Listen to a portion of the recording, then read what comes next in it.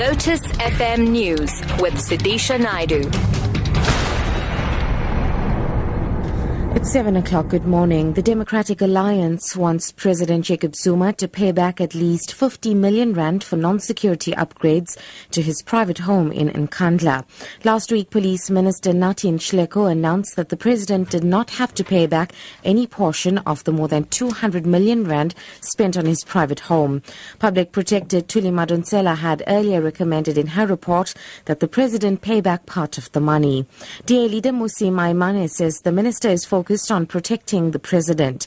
He was speaking at the DA Northwest Congress at the weekend. That incorporates amphitheater, cattle crawl, all the things that are not security, in our view, swimming pools. But there are other things that come from the Department of Public Works' own report. Things like additional parking bays, all of those things. So we've worked it out that yes, it's wrong that well over 200 million rands was wasted. But at least as an accountability exercise, close to about 50 million rands should be the president's own liability, because those things don't talk to security. President Jacob Zuma has thanked outgoing NPA Head Mxolisi Nxasana for his contribution to the National Prosecution Authority. The president reached a settlement with Nxasana in terms of which he will vacate his position as National Director of Public Prosecutions from today. Nxasana assumed office in October 2013. Rulani Baloy reports. In July last year, President Zuma informed Nxasana of his decision to institute an inquiry to determine his fitness to hold office. Nxasana subsequently challenged the president's power to suspend him in court. The presidency says following discussions and consultations, the parties recognized that protracted litigation and the holding of an inquiry are not in the best interest of the NPA, Nxasana or government. Government recognizes that Nxasana is professionally competent and possesses the requisite experience and integrity required to hold a senior position. Dr. Silas Ramaide is now acting as National Director of Public Prosecutions. Rulani Baloy, SABC News, Johannesburg.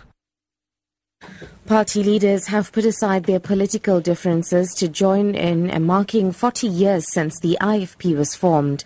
The party hosted a commemorative gala dinner at the ICC in Durban yesterday evening. Former President Kgalema Motlanthe, ANC National Chairperson Baleka Mbete, UDM leader Bantu Holomisa, ACDP leader Kenneth Meshwe, and the PAC all paid tribute to the IFP and its leader Mangosuthu Buthelezi.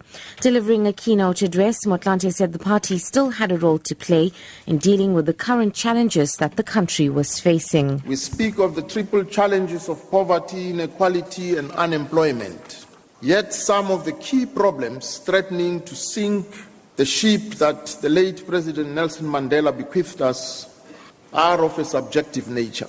Corruption, especially among those of us charged with the important task of governance, of ensuring that the dividends of democracy reach all of our people, must be eradicated root and branch. Along with other political forces, the IFP has a considerable role to play in helping us fight corruption. And finally, National Police Commissioner Riah Phiyega has congratulated Gift Kelehe for winning the 90th Comrades Marathon. Kelehe was a constable in the police's tactical response team in Rustenburg in the northwest. He was the first athlete to cross the finish line shortly after 11 o'clock yesterday morning. Meanwhile, history has been made as winners of both the men's and women's races are South African. Winner of the women's race, Caroline Wostman, has marked the first time in 16 years that a South African woman has taken the title.